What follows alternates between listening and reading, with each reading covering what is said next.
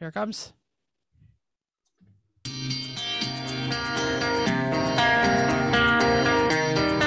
Welcome to Everyone Racers, a show designed for the world of low-dollar racing and oddball car culture. It doesn't matter what kind of Lemon-Champ or Lucky Track Dog league you run. SCCA or NASA. We don't discriminate. As long as you drive it hard, you built it yourself. Join us each week for tech discussions, tips, tricks, as well as news and notes from the world of amateur endurance racing. And whether it's on the spot, hella sweet, or lucky enough. Chrissy, and I give you just the tip. We're sure you'll giggle a little and learn even less. Everyone report to the paddock. This is Chris. This is Chrissy. I'm Jeff. And I'm Mental.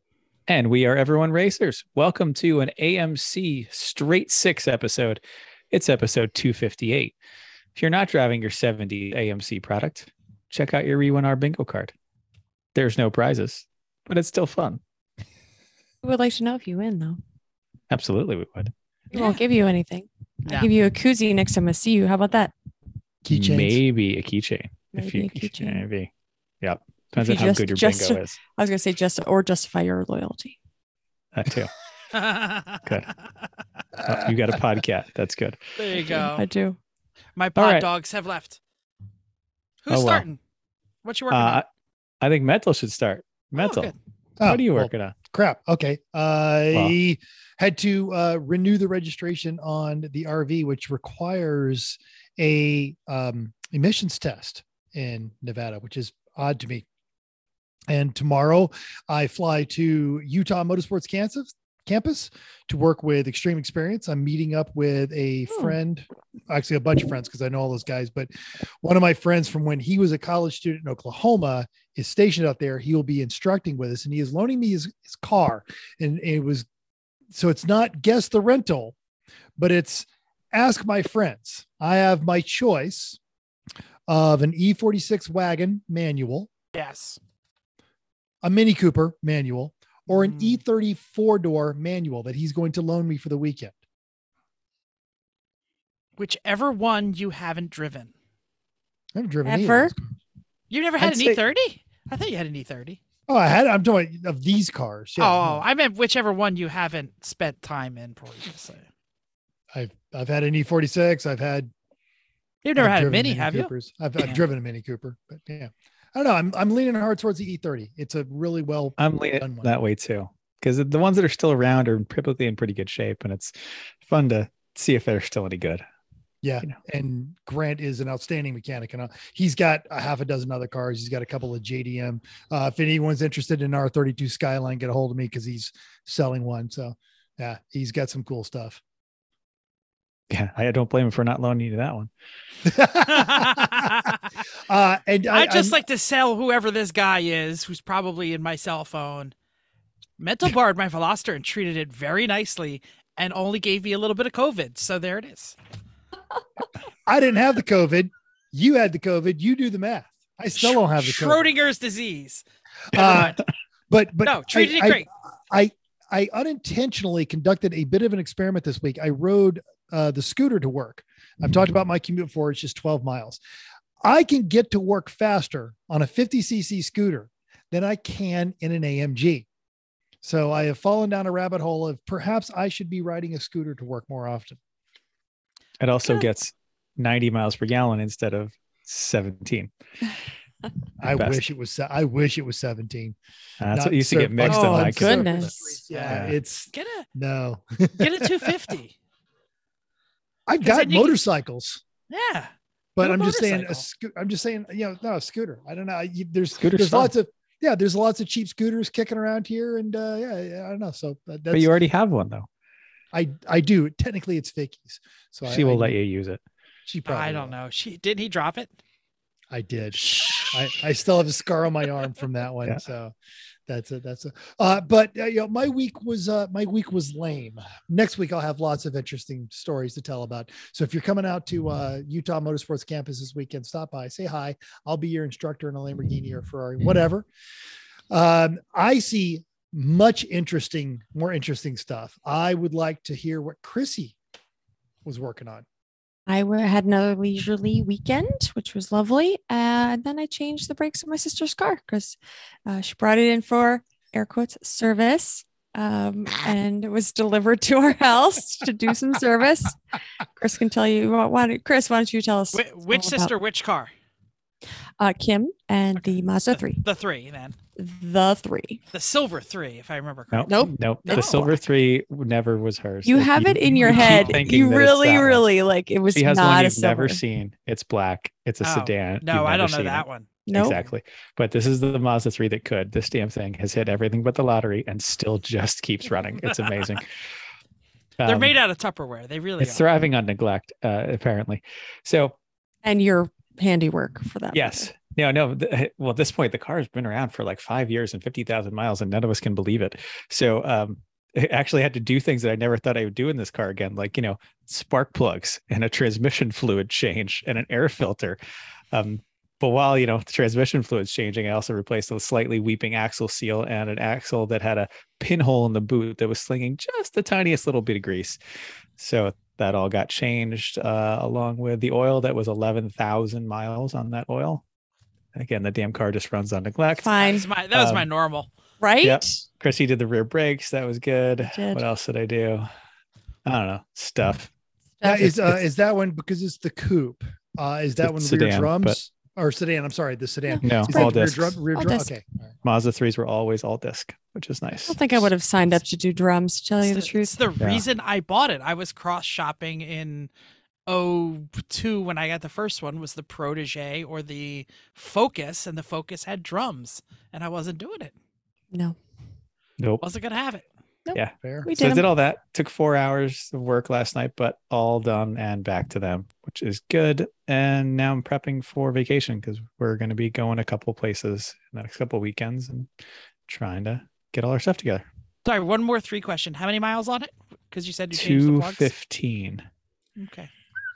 My Protege, I gave away I crashed at 211 on the stock plugs that came from the factory, and the Mazda 3 that I traded in at 180 had the spark plugs from the factory. Yeah. So there you have it. That doesn't mean it's good. If you hate cars, get a Mazda 3. That's right. I mean, sure. Thrive on neglect. Who knew? Yep. Great. Anyway, who's next? Me? So yeah, you're well. It's left. Am I all that's left? Yep. We celebrated my wife's birthday. It was a milestone. No, I won't tell you what the number is. But we celebrated by going to a restaurant that was over 100 years old. It was in a hotel that began as a hotel for whalers on the Jersey Shore. Not the boats, the guys with harpoons. Pretty impressive. Yeah, and it was good fish. So there it is. Due to some complicated banking reasons, I need a certificate of occupancy for my house. Yes, so that it's safe to live in, or to prove that it's safe to live in. And I failed heavily. Yeah, no way. Is this after that you did all the housework stuff? There was a lot of housework that still needs to be done, I guess. So okay. I got the grumpiest inspector in the world, and he walked in and he said, you got some open permits that have never been inspected in this house. And I went, nope, news to me. Turns out that when we put our split system in during COVID, the township office wasn't open, so we never got it inspected. That was taken care of this week, so that was on the work list.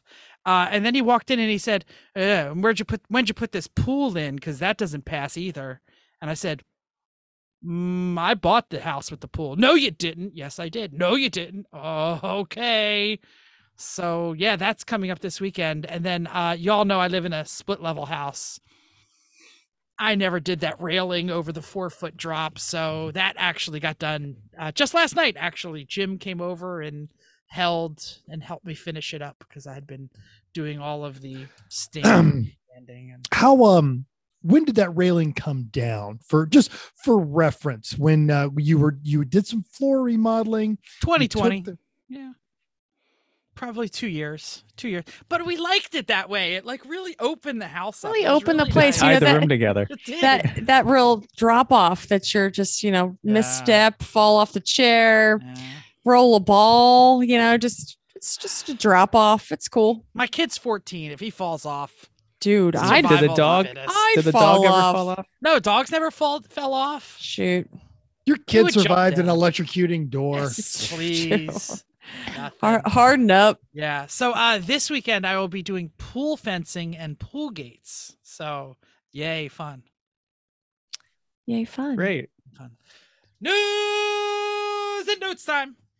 James Gilboy at The Drive had an article on the F1 engine rules for 2026. Last week, the FAA, who oversees Formula One, released the new engine specs for the next generation. Cliff notes are in the article title: quieter, laggier, less power from internal combustion. F1 cars are still going to be powered by turbo V6s. They'll still make a combined around 1,000 horsepower. More of this power is going to come from the hybrid systems, though. As a result, regenerative braking will nearly eliminate the role of friction brakes on the rear axles, similar to how Formula E cars have foregone rear friction brakes entirely. F1 is also going to phase out the motor generator unit heat, the MGU-H.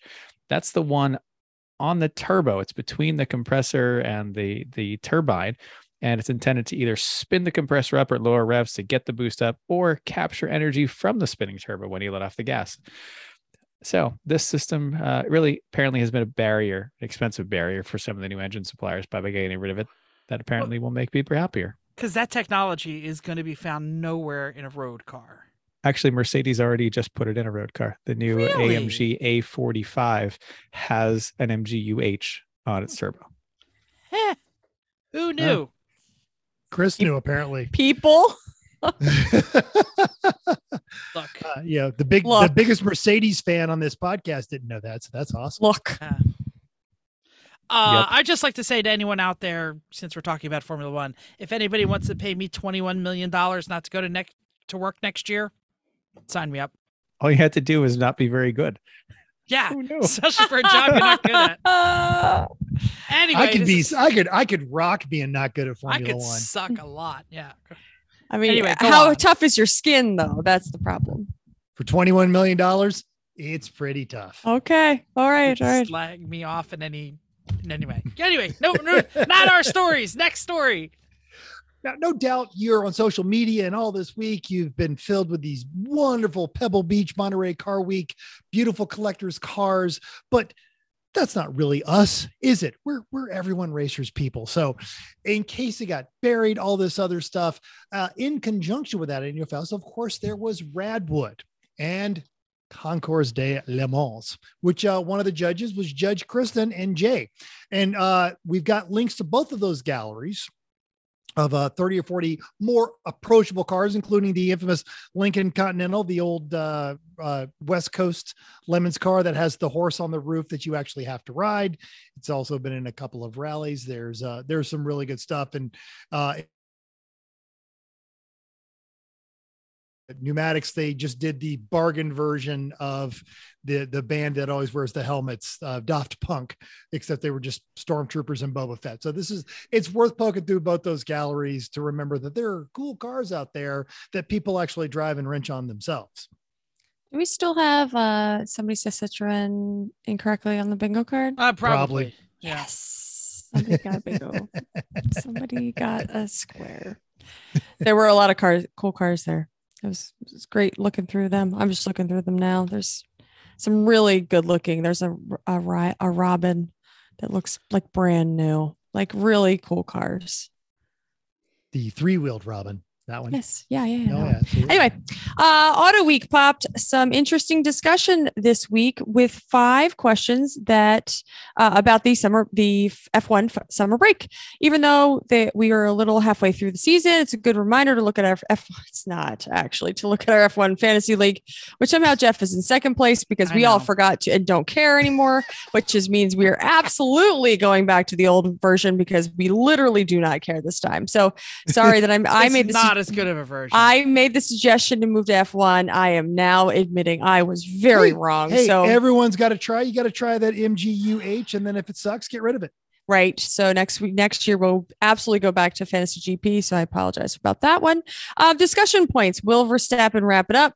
Mercedes, can Hamilton continue the losing? Will he continue the losing streak, or will he get another win back and break that awesome, amazing streak of break the streak of people winning after 300? And will Vettel get one last shining moment?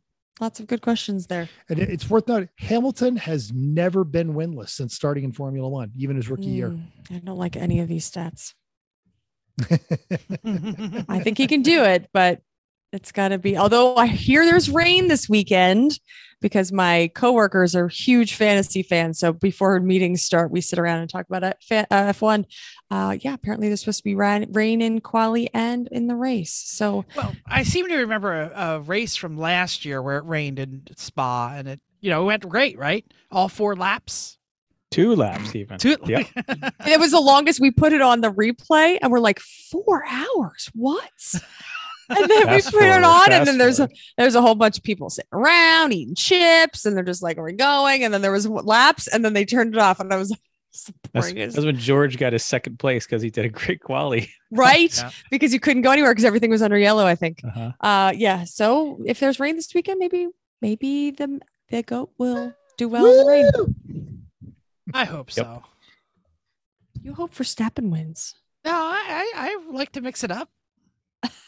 That's weird. Because pretty much Verstappen is going to win the championship at this point. So let's let some other people win. I'd like to see somebody else on the podium. You're so equal opportunity. It's so what cute. I like is racing that's competitive. Okay. Hamilton is the best driver ever. That's why it got boring. He won all the time. You're not wrong. You are not wrong. Anyway. Sponsor section. As it's episode 258, if you want something awesome with an AMC 258 in it, you can find it with everything else at racingjunk.com.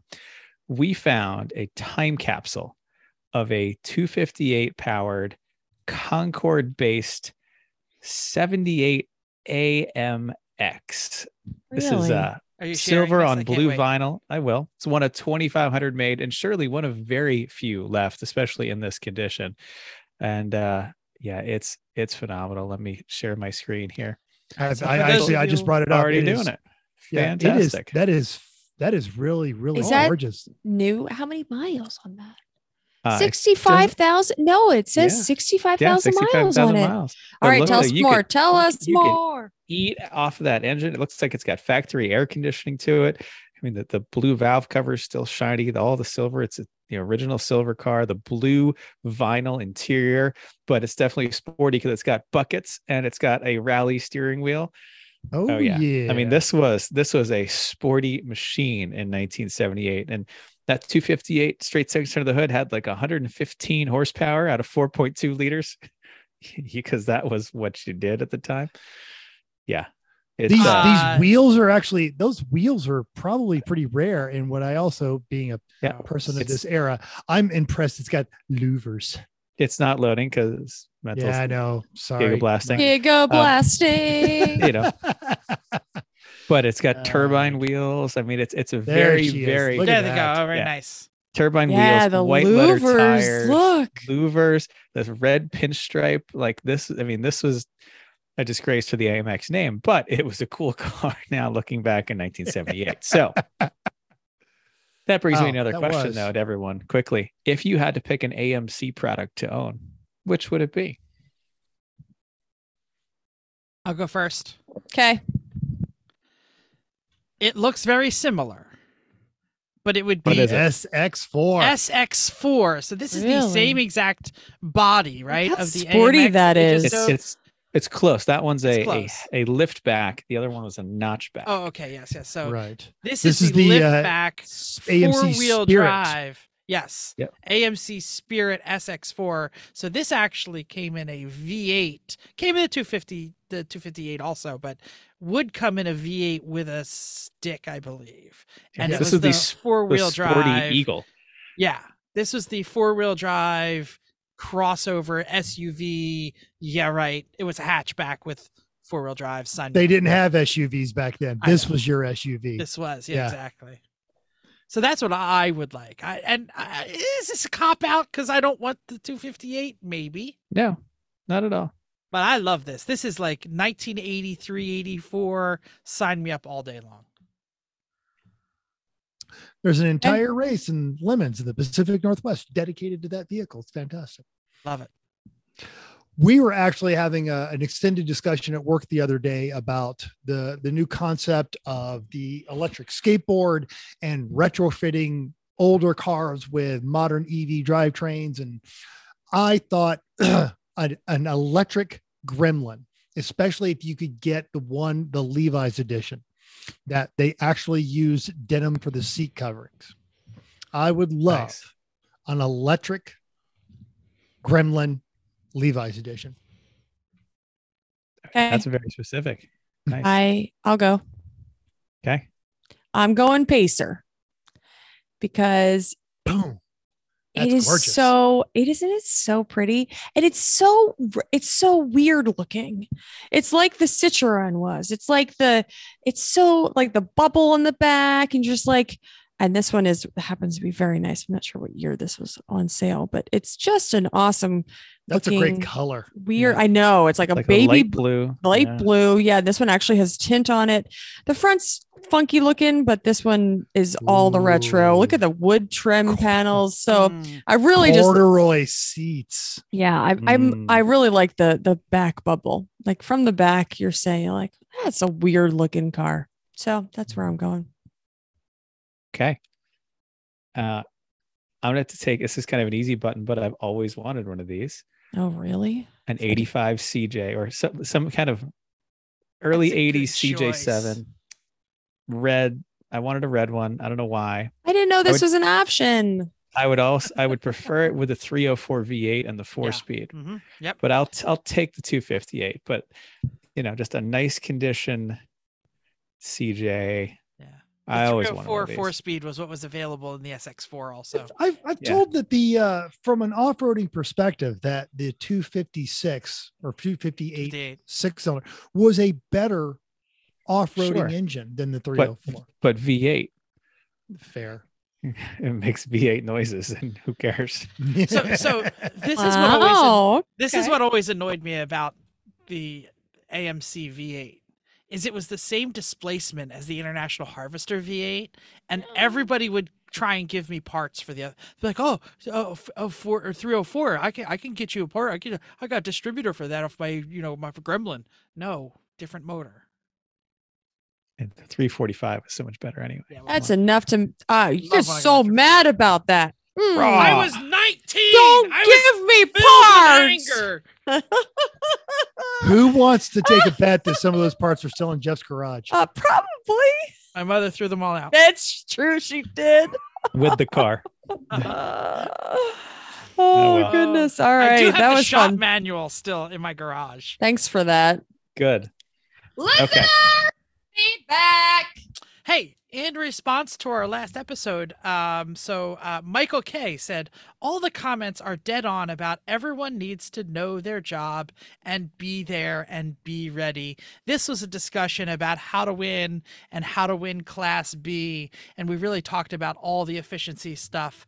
So Michael chimed in and said, this really helped us. He's the Polka Kings win B even before our car was out of contention, because they realized they did not have a fourth guy. Oh no, this helped the Polka Kings win Class B because they realized they did not have a fourth guy to hold their fire bottle to do their most efficient fuel stop. So they didn't have the planning down, and helped them not win Class B.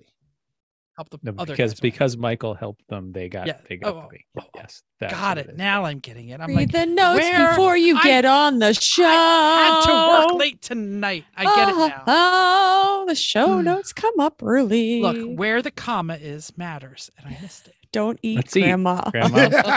Let's eat grandma. Yeah. Let's eat grandma. I was thinking I helped my friend Jack off a horse.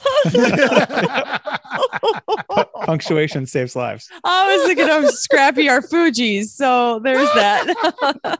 All the grammar is really important sometimes. Obviously, little Jeff say something. I'm out. Little Jeff was not interested in grammar. Excellent. My friend Jack, comma, off a horse. Josh H responded to a "what you working on?" quote, I just got my daily driver wrapped up doing timing chains, throw out bearings, and getting rid of the stupid internal oil filter setup for a traditional canister filter on the outside of the block. That was fun. I'm sensing a little sarcasm.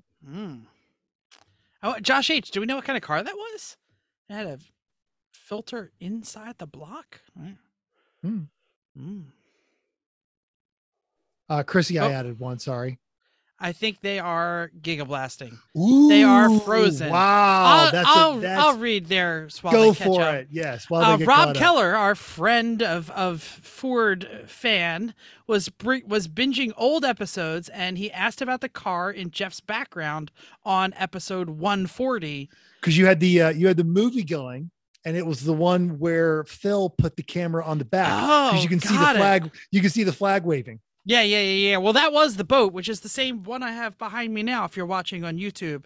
But Phil would always bring a GoPro, and he would mount it to the rear bumper of a car for every race. And he would try and do it on a slow car so that he could see all of the people passing.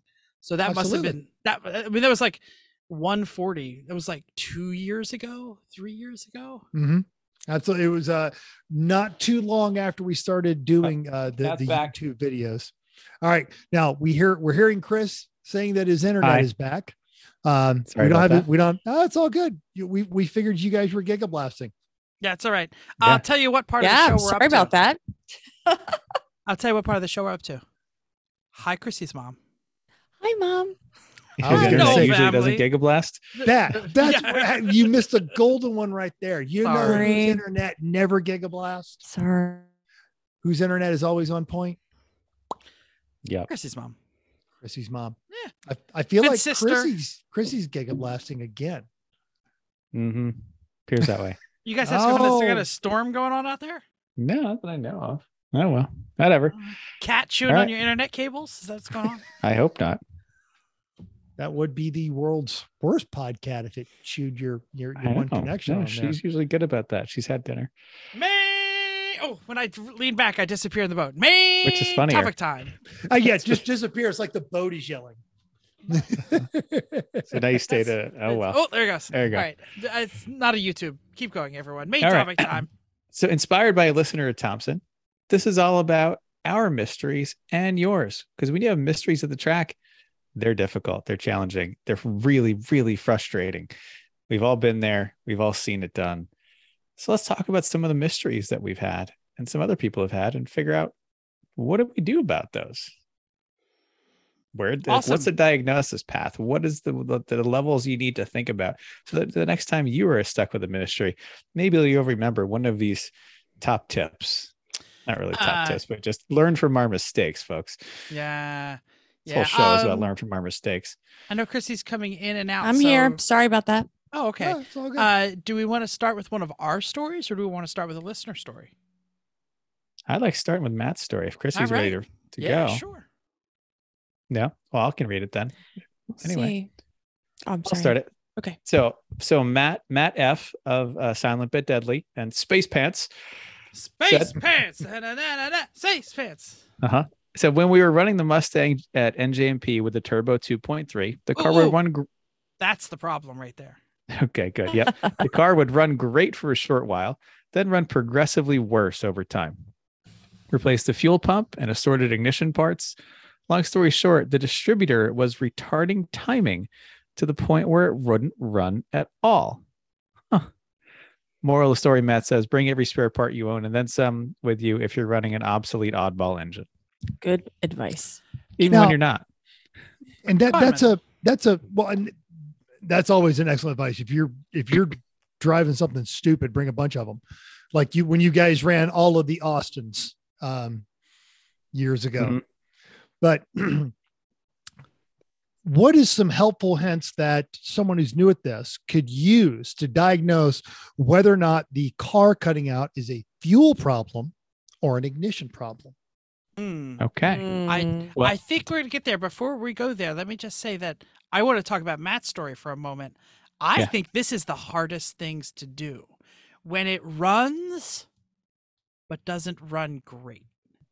Mm-hmm. You're like, you know what I mean? Like if it's not running, you can usually figure that out. How many times do we say like, we look at each other. It's better. It's better. And that's the next story is all about, is it better? And all of that's about fuel and spark. It's not better. Yeah. So we're going to jump right into fuel and spark. Should I talk about the Citroen? Should we go there next? Okay. Because that's what that was all about. So it's a great time to do it. So we had a 70, what was it? 73? 73. 73 Yeah, Citroen SM. you got it. And I said Citroen, I think, okay. Yeah, pretty good. And it would not run great. It would run great. It's better. The driveway. It would drive around. I don't think it was great ever. The driveway, it was okay. It would drive around the block. It would rev. It would sound awesome. And then we put it on the track and it would go, I'm done. 6 turns later, half a lap later, lap and a half. The white flag. Yeah, it basically would die on the side of the track and we'd have to tow it in and we would try and figure out what was wrong with it. And then we would mess with it. We would find sometimes it wouldn't start for a while. Sometimes it would start. I mean, it was like, and then it would start and it would be like, we fixed it. It's better. Yeah. Oh. And then we would send it out exactly what Chrissy said. We would stand around and go, well, is it better? Or is it Citroen better? I think it's better. Let's send it. Really became a actual catchphrase. And we did this for 2 full races, really, because it was the third race and we really a lot of times in our driveway and driving around the block too. Yeah. This was not a take it to the track and not think it's going to run situation. We were very sure that we had licked this problem every single time we sent it out again. Well, not every time, but when we put it on the trailer to go to the track, we were very sure, we got it now. So because we always fixed something. We always fix something. And that was part of the problem is we kept finding things. Do you want to do like the butcher's bill, Chris, before I get into when I finally yelled at the stars and I'm not sure what the butcher's bill was before that. I mean, I guess in general, like we obviously did plugs and wires. I changed the distributor to a Buick conversion, so it was not the ridiculous dual coil Citroen one. So that was before we even started. There was no fuel system, so I put in a fuel pump, a Facet fuel pump, using the external tank fuel pump. Just using an inline, thread-in filter by the pump. We changed the alternator. We were very sure we were having electrical problems. And we threw a lot of electric at it. I changed the voltage regulator to a Ford one. The alternator we moved to a GM1 wire one at the track. Building our own bracket because obviously that didn't go there. We tried energizing the coil from the Jazzy, which because we wanted a separate 12-volt source to see how that was. And for those who might just be joining us, the Jazzy is literally one of those mobility scooters with a little controller on the side. So it's it's a chair that moves. 2 6-volt and 3 12-volts, 3 12-volt batteries in it. So we kept attacking electric because we were very sure the fuel system was okay. Because when we bought it, the guy said, I just had the fuel tank cleaned. And Chris said, I think he said the previous owner had the fuel tank cleaned. And it's just been sitting here since. And Chris said, never trust that. Never. I put in the fuel pump. We knew the fuel pump was working. We tested it frequently. We could hear it buzzing. Later on, I realized that fuel pump wasn't powerful enough. That was one of the first things we eventually changed. We fix it now. We put in a fuel pump that flows better. That should do it. Send it. No. We should mention that this had 3 Weber carburetors on it that Jeff learned to sync and test because Chris made me watch YouTube videos and gave me a sucker tool. That's a tool that tests how much they suck, not a tells how much it's a tool you give to the it's a tool you give to the sucker on your team and say here watch hey everybody else watch this try to fix this with this tool. I feel attacked. I tuned those carburetors constantly during this problem. We kept moving that sucker. I kept not rejetting, but adjusting the jets. Yuri came over. Yuri recently said he enjoyed that he got a shout out. So Yuri, you're getting another shout out. He took apart part of the carburetor and blew really hard through some tube and said, see, there was stuff in it. We put it back in and we were like, it's running better. Let's send it again. It still didn't run. How many, and when you say tuning carbs, this isn't like you're tweaking a 4-barrel. No. These are just... walk through the carburetor, because this is why it sounded good at high RPMs if you could ever get it there. Yeah, it had 3 Weber carburetors. This was a 3.2 or 3.0 liter. 3.0. 3-liter Maserati quad cam V6. Quad cam overhead. These are a beautiful motor. 3 downdraft 2-barrel Webers. In fact, we're going to have a link to Just for Sale video right here. Or over here. I don't know which, whoever's in the corner. But anyway, so it sounded amazing. And in a rage of frustration, I looked at the sky and I said, as God is my witness, this thing just doesn't have enough gas. And Chris went, we should look into that. So we pulled off the fuel filter. And I am going to post the greatest fuel filter picture do we have that ever. Still? I do. It's on my Facebook. Do you want to talk about it while I pull that up? At first, we pulled the one filter, which is the metal one off the pump, and some stuff came out. We're like, okay, a little bit of stuff. That's fine. We put a bigger one on, and they kept running it. It ran for longer. And then we pulled the filter off and let it dry out.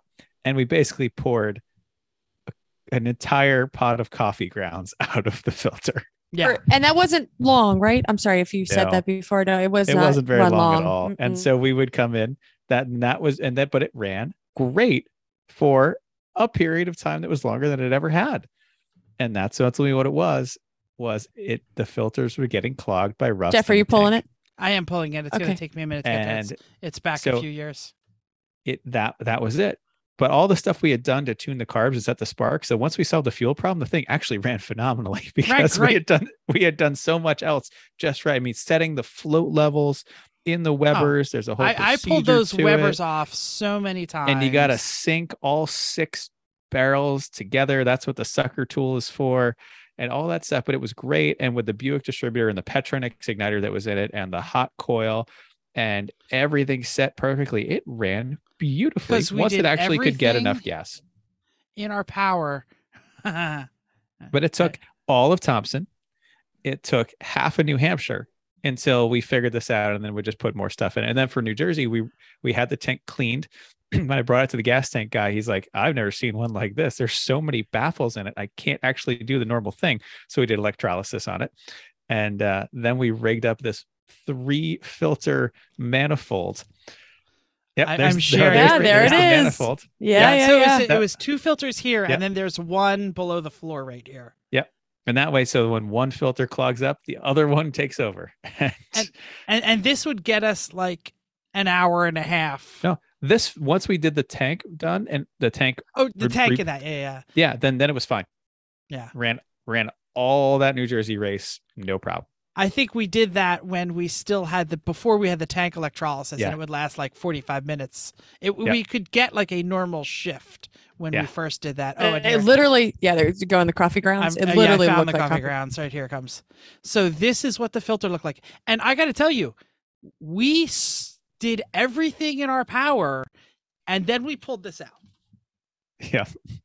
Now, those are the same filters you were just looking at with that dual setup, and that's what it was doing, so never, ever believe we just did the fuel system. It's fine. It's not fine. Even if they did just do the fuel system, you've got basically exposed metal that is always covered with a corrosive material, and it will rust when given air. And that's not hyperbole. That's what gas tanks do. The tanks, they taste you better with full of fuel. But then they get water and the condensation on them over the years and stuff like that. And that's what makes it nasty. So can I give a tip here? Please. So the tip here This isn't just the tip, no? No. This is a tip on how to find a problem. Because we're just not talking about battle stories here. We're trying to give good advice on how to find a problem. Yes. If you have an intermittent problem, if you have a car that you're not sure about, if you can't figure out what it is, it's the old adage. It's spark or fuel. When a car won't run 99 out of 100, it's spark or fuel. Can it be air? It's very rare that it's air. If you have no compression, that's a much better issue. I mean, obviously, there's you can eliminate those air things leaks pretty quickly. But if a car that's no compression runs and then doesn't run, runs a little, runs weak, you're probably talking spark or fuel. Chase the spark or fuel. If it feels like spark, it's probably fuel. If it feels like fuel, it's probably spark. If a guy said, I just changed that tank, don't believe him. He's lying. Well, let's do a quick couple tips on that, Jeff. Yeah. I was going to say, how do you check for spark? Stick your finger in it. How do you check for fuel? Yeah. Zap pulled off the coil off the distributor. Ow, that one's not it. Okay. Ow, that's not it either. Oh, rallying Connie. Yes. A good way to check for spark is pull. If you can put a light in the spark plug wire between the plug and the thing, and the lights check that flashes. That's great. Does anybody own one of those? I do. You do. I do. I got it for the Citroen actually. So I got it specifically for the Citroen. You can also unscrew a plug, put the wire on it, and put it on the block somewhere. So it grounds, the body grounds, yep. And then someone cranks it, and someone looks at the plug and see if you see sparky spark. Yeah. So sparky spark, healthy spark versus non-healthy spark. Well, and then following that logic, and correct me as I invariably get this wrong, a lot of your newer systems don't use traditional plugs, even in cars that we're starting to see in our particular level of racing. So you'll have distributor or ignition coils and packs. Yeah, still traditional plugs, but it's no distributors. So the coil is directly onto the plug. So how do you test those? Same thing. Just there you go. Just making sure. Yeah. And then if it's one of those deep down in the engine things, you can just have a spare and start swapping out individuals and see if that makes a difference. Mm-hmm. If it's not running, if it has a miss, unplug a coil per cylinder or an injector per cylinder or a plug wire per cylinder and find the one that doesn't make it change. And if that one doesn't make it change, forever. We did it with the Civic. Even that time it had the bad injector, like something's rough. So we started pulling coils. Cylinder 1, nothing changed. So cylinder 1's not firing. Let's figure out why. We tried moving a coil, didn't change it. So therefore injector, that was the problem. Yep. I'll just say one more thing on the fuel and the spark. Healthy spark versus not healthy spark. 99 out of 100 again. Spark is spark, but weak fuel is going to stop a car way before weak spark. Oh, I'm blowing out the spark because I'm blowing too much turbo. Really? Really? How many pounds are you pushing? If you're 2.3 liter Ford at 7 pounds of boost, you're not blowing out the spark. And you can, if you have an air fuel gauge in the car, this will give you a good idea if you're running lean or running rich. That's a nice tuning tool to have. You don't have to watch it very often, but when something's wrong, it really does help figure that out. A fuel pressure gauge, whether it's built in or one you can just put on the system, also great. In worst case scenario, I've even pulled entire injector sets out, stuck them in bottles, and turned cranked the car. I think that's a great story. I think you should really talk about that. All right. Well, in the Civic, the Civic wasn't running for a long time. And it ended up being one wire that was supposed to be hot in run and crank that was black and yellow was accidentally wired with a different black and yellow wire that was hot in run, but not crank. So anytime you went to, it was very difficult to test. And that showed as a start problem, right? Because you could it did. It wouldn't start. And then it would start and then die, right? I mean, it would it would crank and then maybe, it would crank, but it wouldn't do anything. Okay. So anyway, one thing I tried to check the injectors. So I pulled them all out, left them in the rail, left the rail all hooked up to everything, put them in 4 water bottles, cranked the motor, nothing. So then I made a separate harness to plug each of the injectors to put 12 volts to the injectors just to turn them on while under pressure with the fuel pump. And sure enough, they all came on. Some crud came out of them because the motor was a junkyard motor, but then they flowed reasonably well. So therefore we knew the injectors, okay. So something was not telling them to turn on. That was the problem. So now we're tracing it back to signal. The injectors work. Let me just go through it again real quick here. So the injectors were not firing. So you hooked up a separate system and they fired. So you knew it wasn't a physical problem with the injectors. You knew it was a wiring problem between the ECU and the injectors, or you were going backwards. Yep. Exactly. You went shorthand there. I just wanted to that also proved that there was the fuel pressure into the system was enough to run the injectors constantly, and they flowed okay. I thought that was great diagnostics, by the way. I love that. You showed it to me and I was like, oh, that's cool.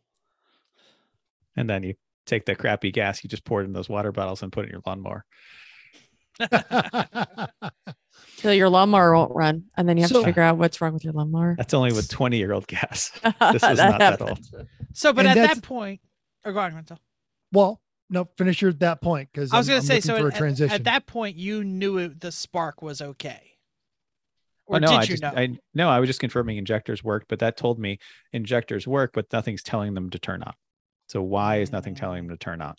Something in the ECU is not triggering the injectors. Why? So went back that way. Got it. Because we've had spark problem in the Civic. Yeah, that's what we're about the one we're about to talk about. All right, go ahead. And before we get there, because this is that good one, and I apologize because I threw this in the wrong thing, but we're running down the fuel. You two were the ones that figured out what was going on with the TR7 at pit, because it would run for 3 laps and then shut down on the side of the road, and we had to keep bribing the tow truck driver with cookies. I remember that, because they brought us in so many times, and you guys were going and everything was showing up proper on the fuel. Everything was showing up proper on the spark. So at that point, you have eliminated the possibility of under the hood, and you begin to trace it backwards. And I think someone was dealing with the tank and looking around and felt the tank and said, "Yeah, this tank is really hot. Like, this is hotter than I would expect the tank to be." Like, the fuel gets warm if it's in a system that is constantly pumping it from the engine back to the tank, like most, it's a return system that most cars are. And once it goes through the engine, it warms up, comes back to the tank. Okay, it gets warm, but it was warmer than we thought. So we started looking around, tracing the path of the system. And sure enough, and let's say it again, this car ran for a little bit, and once you got on it for a little while, then it would start to fail. Then it would cool off and it'd be totally fine every time. Yeah. Can I say that that's probably a heat problem? Like, if you're running until it gets hot and then it gets a little bad, real worse, real bad, screw you, I'm not running, something's overheating. But this one was run, done running. Mm-hmm. Yeah. So we started looking at the fuel system. We traced the whole thing. And sure enough, we found one of the mufflers had split open on a seam, and the exhaust was coming out right onto, was it the pump or the line filter? It was the line. Yeah. One of those important things. Anyway, so you run it hard enough, it was boiling the fuel at that spot and vapor locking it. And we're lucky we didn't catch on fire. Basically. We're always lucky. Yep. That's great. Well, that's the story of the TR7. Congratulations, you didn't die. Woo! Yeah.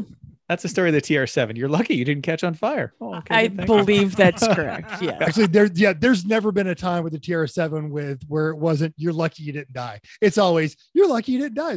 It tried to split itself in two. It's funny. I didn't even remember that was the TR7. I thought that was the RX-7 Nope. TR7. No, I believe you. I believe that TR7 trying to kill you. That was race. It was desperate. We pulled it out of the field out of desperation. That's right. Yeah. The pit. It was pit race. Yeah. I remember doing it. I remember fixing it on the floor there. Yep. That was great. Let's talk about some spark stories. All right. So yeah, this is the Civic at Road Atlanta. Jeff's out running. Everything's running great. It's wet. He comes into it, locks the brakes up, engine stalls, but then it comes right back on. So, but in doing that, this is a foreshadowing. The engine moved a lot when that'll happen. When it goes from on to off to on, it moves around.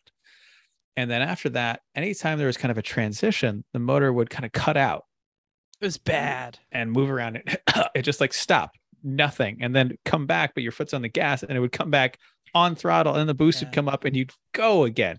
So it was a lot of transitions, and it was just from nothing to perfectly fine. Nothing. And perfectly hopping fine. through the exhaust. Yeah. It was like throwing. So we get the my blow head off forward. valve too. The blow off valve.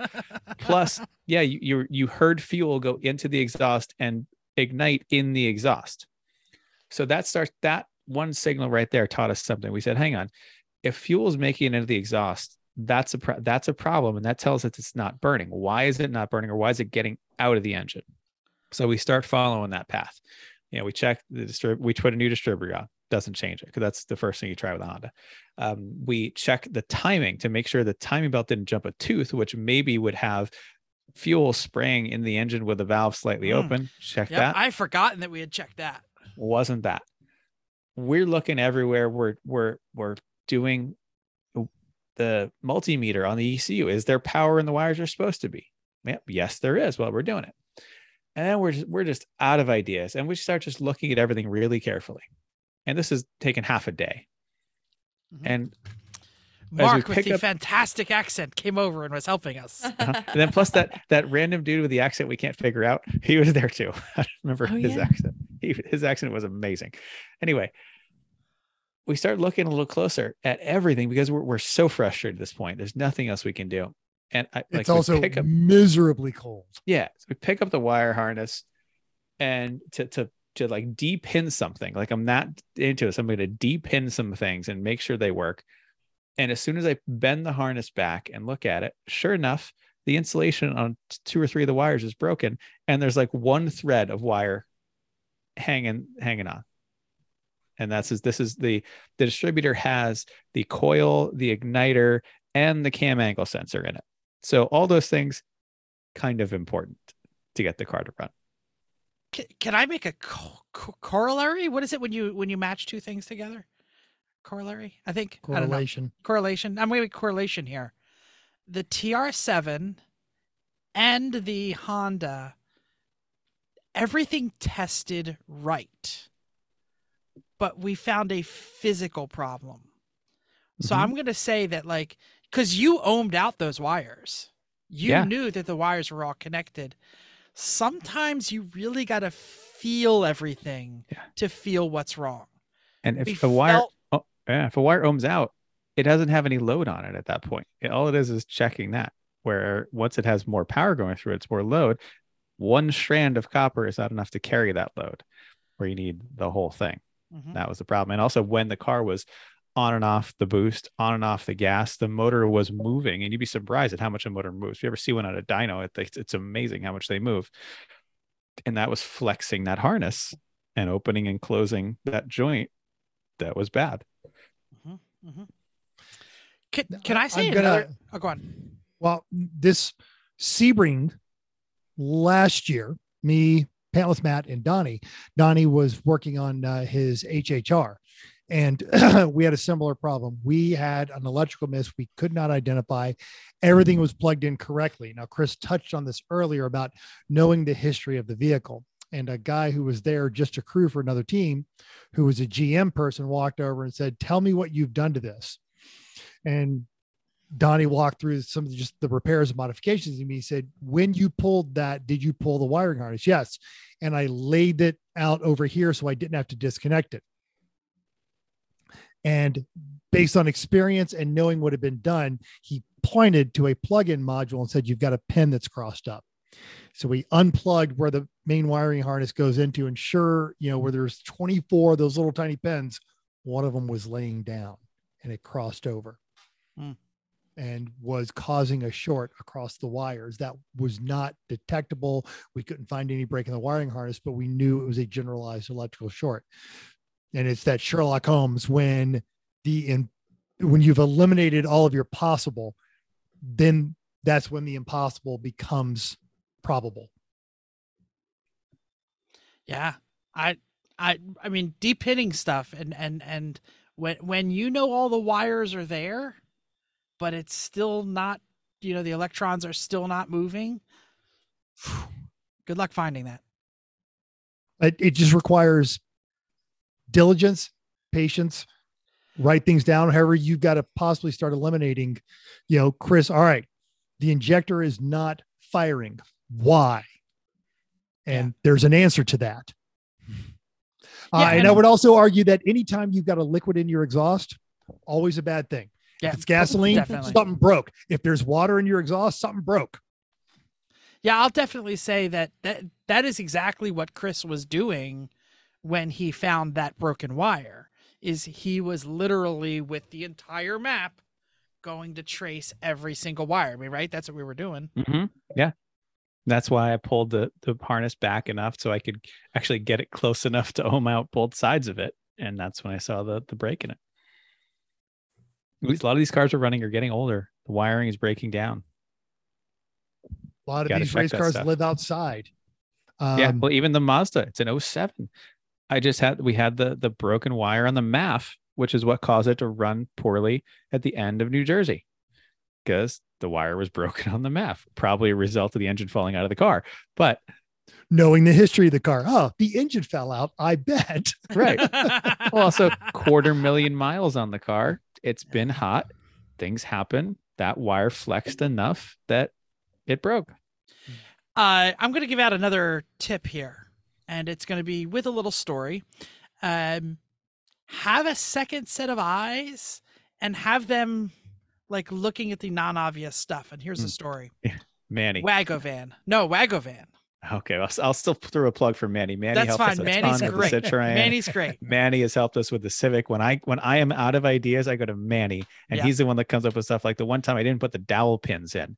I remember that. Manny's the one that figured that out because he's came amazing. over and went, isn't there like a dowel pin here or something? Yeah. The other resource, Matt's dad with carbs. GM everything. Absolutely. Yep. So, Chris, you are our suspension expert. You are the Civic expert. One time in the Wagovan, you pulled it in and you said, "Yeah, it's not right. Something's wrong.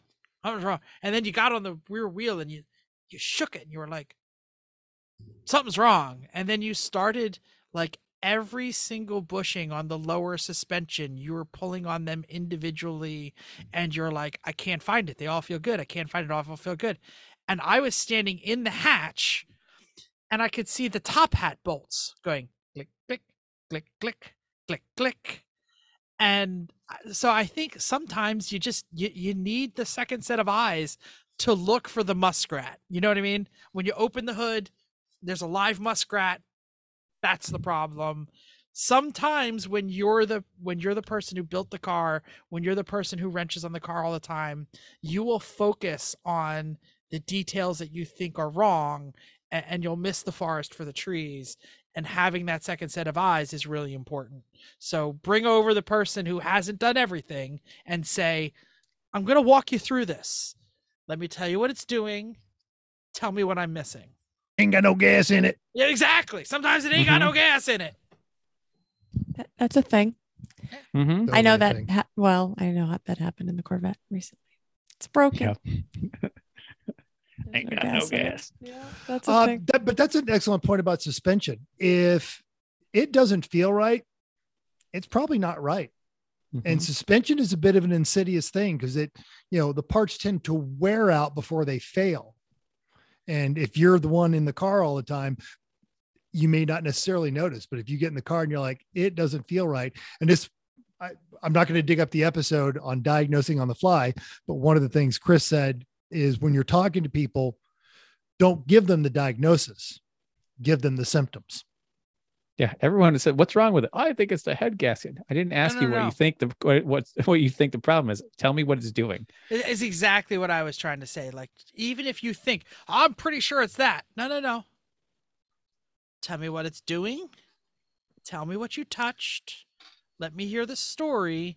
And let them think about the answer you're not thinking. Well, like at Laguna, and the guy's like, no, it definitely a head gasket's blown. It won't run. Head gasket's blown. We're like, okay, what happened? No, it's a head gasket. Okay, tell me what happened. Well, I went from fifth to fourth, and all of a sudden, it just stopped running.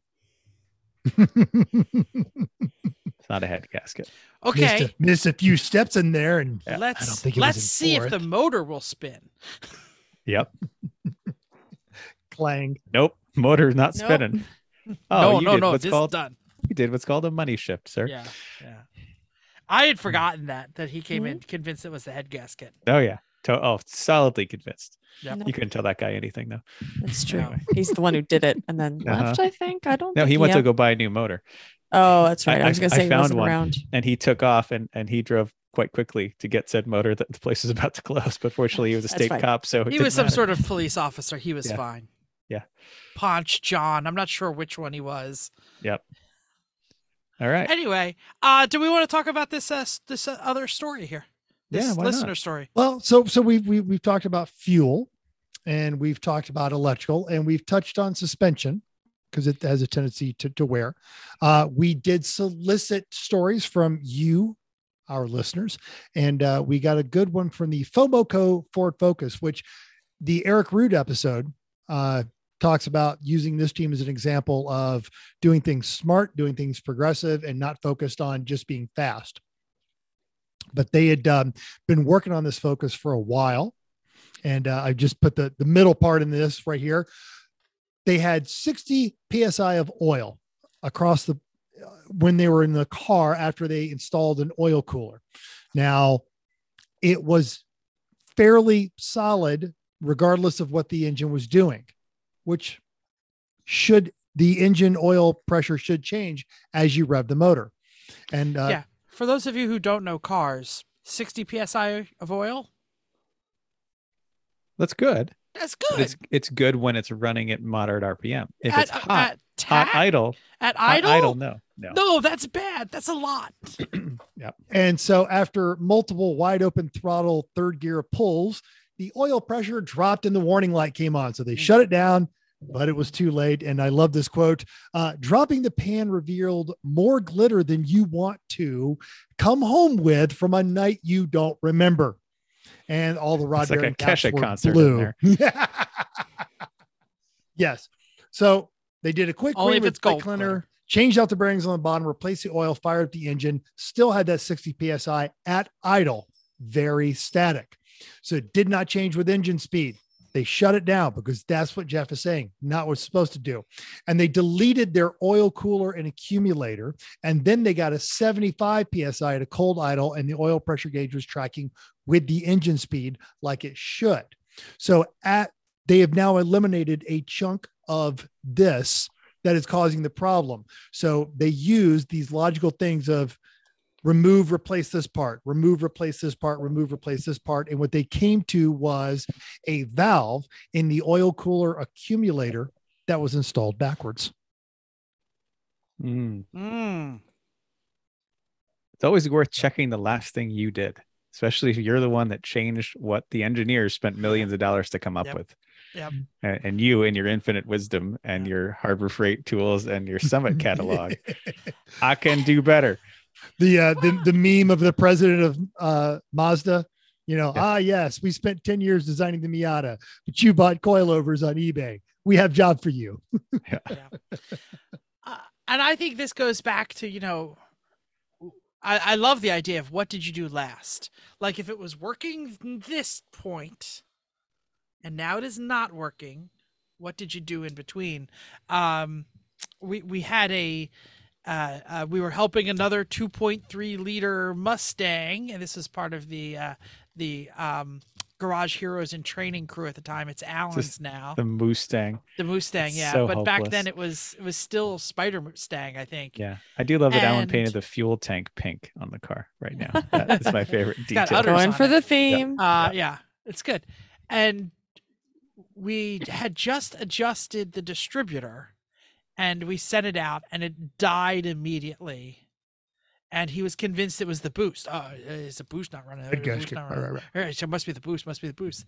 And I was like, "What did you do to the distributor again?" He said, "Oh, I changed the points." I said, "Okay." And I put my hand on the distributor, and it was in pieces.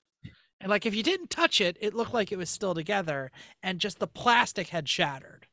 And basically he had missed a screw in the rotor, and at speed, the rotor had flung off the shaft and destroyed the distributor cap. So Chris, 2 points, check what you just touched. If it was running before and it is now not running, you broke it.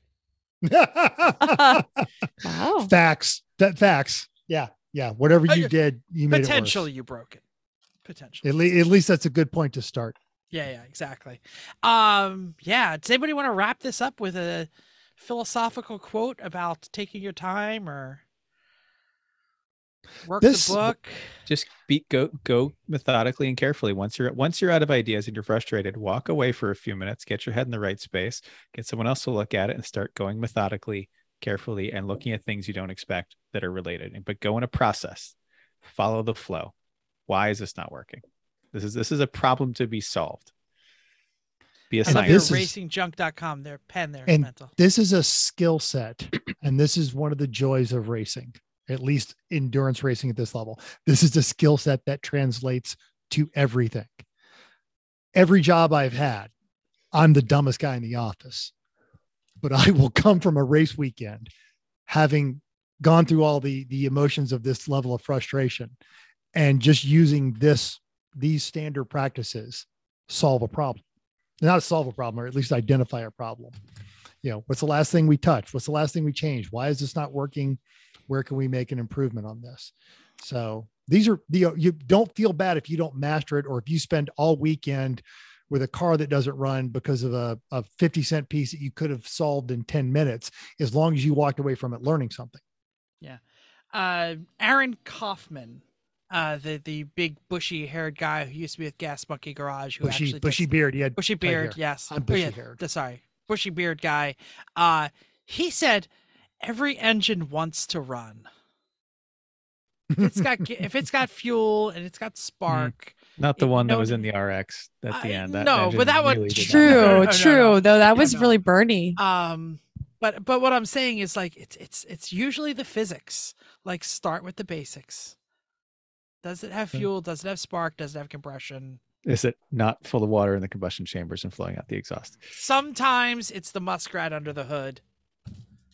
That engine fell out. Huh. Okay, there's a couple times where it's doesn't have all the parts that it needs to run. All right. Anything else before we wrap it up and move on to our favorite segment? If you did not share with us, but this has sparked a memory in your head, get a hold of us on any of our social medias. Tell us a story of how you found the unidentifiable problem that almost ruined your weekend or did ruin your weekend, and how you fixed it. Love it. All right. We are going to move on. Chrissy, do you have a Just the Tip? Don't shake your head. It's an audio podcast. I know. I was trying to find my unmute button. No, I don't. She's like, I'm going to apologize for the disappointment. I'm giving you just the tip. Just the mental tip. Oh, so sad. All right. If you are listening to this you podcast, can give me just the tip anytime you want. Oh, wow. Okay. There's a strong possibility you have a trailer, even if it's not your automotive trailer, or you've got a tow vehicle, or you've got something that you don't drive all the time. And we've talked about this before, but this week I had an almost incident that reaffirmed the need to talk about this. Now I'm going to share the screens. I mentioned that earlier this week, I drove my RV from its storage center, which I don't park my RV on concrete because that will dehydrate your tires. Mm-hmm. I park it on gravel. And in bringing the vehicle there, I just do a once around. Okay, all the tires are round. They hold air. This is my front RV tire. As I begin to drive the 5 miles to the emissions testing station, I notice a slight wobble in the front wheel. And when I get to the emissions testing station, I soon find the cause. This is the front tire of my RV. And you will notice it has split completely. How it is still holding air is a miracle. Yeah, the tread is separating. Yeah, I believe they call that tread separation. On the inside tread block. It looks like you have an alignment issue to start with, though. That didn't help it. But the tread is definitely separating. Huh? Absolutely. I believe this is what killed the Ford Explorer, right? And this is also it's a twin I-beam suspension, which is not known for its excellent tire wear. Let's be honest. Facts, all facts. So I did a once around and also found this lovely thing. So on your tow vehicle, folks, just walk out there, check those date codes on those tires. Yikes. It's a nice split in the sidewall. And also that looks like that sidewall's rubbed against some stuff in the past. That didn't help. Well, he is driving an RV, so, corners that jump out at you. True. Well, the worst thing for children, tires, the worst thing for tires is UVs. That's what I was about to say. Go ahead, Chris. And Mental's in the desert, and you know what they get a lot of in the desert? UVs. Absolutely. Maybe put some suntan lotion on it. Get some of those.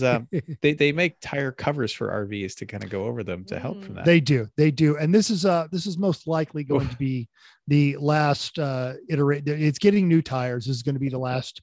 The RV is going up for sale because I don't use it like I used to. But just before, what you get for buying a house, living in a city that you work instead of living in a city you work in 2,000 miles away.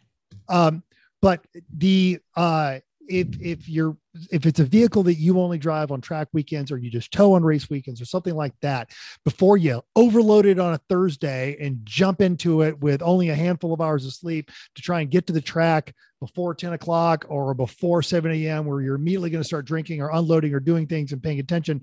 If any of these had gone out at speed on a vehicle the size of an RV, that's a nightmare. And those of us, we've been on trailers, we've experienced blowouts and this sort of thing. On your way home from work or to work, take an extra hour, drive by your storage place, walk around your trailer, your RV, your tow peg, just check out the tires. And if say, like, I don't know, you bought the thing in 2015 and still the original tires, maybe you should have budgeted a replacement for those a number of years ago before you drove all the way across the country.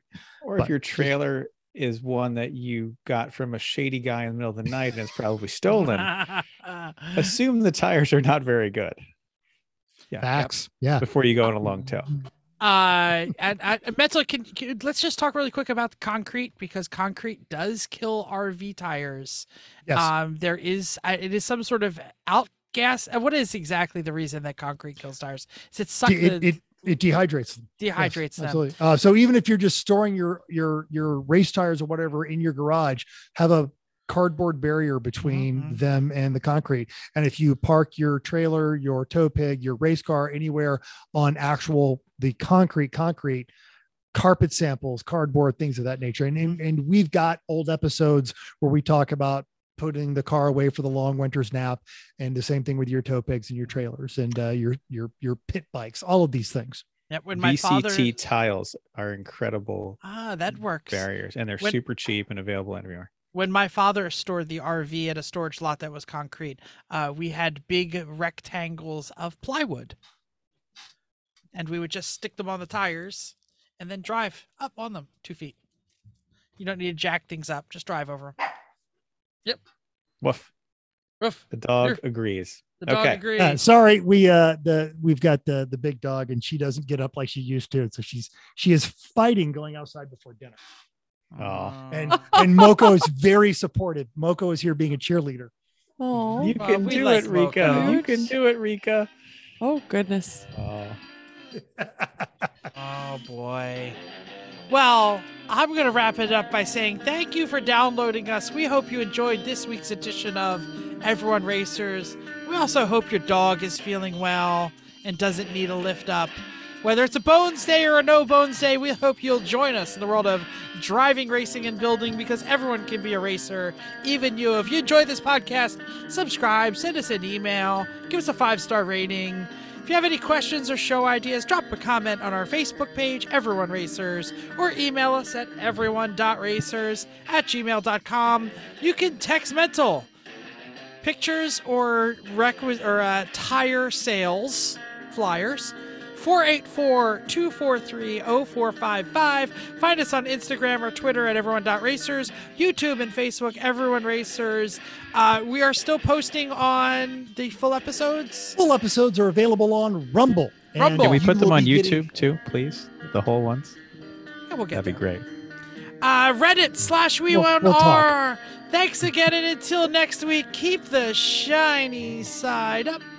Unless you got that 258 AMC, and we know there's no shiny side because it just gets everything everywhere and all the mud. Then just keep those wheels down.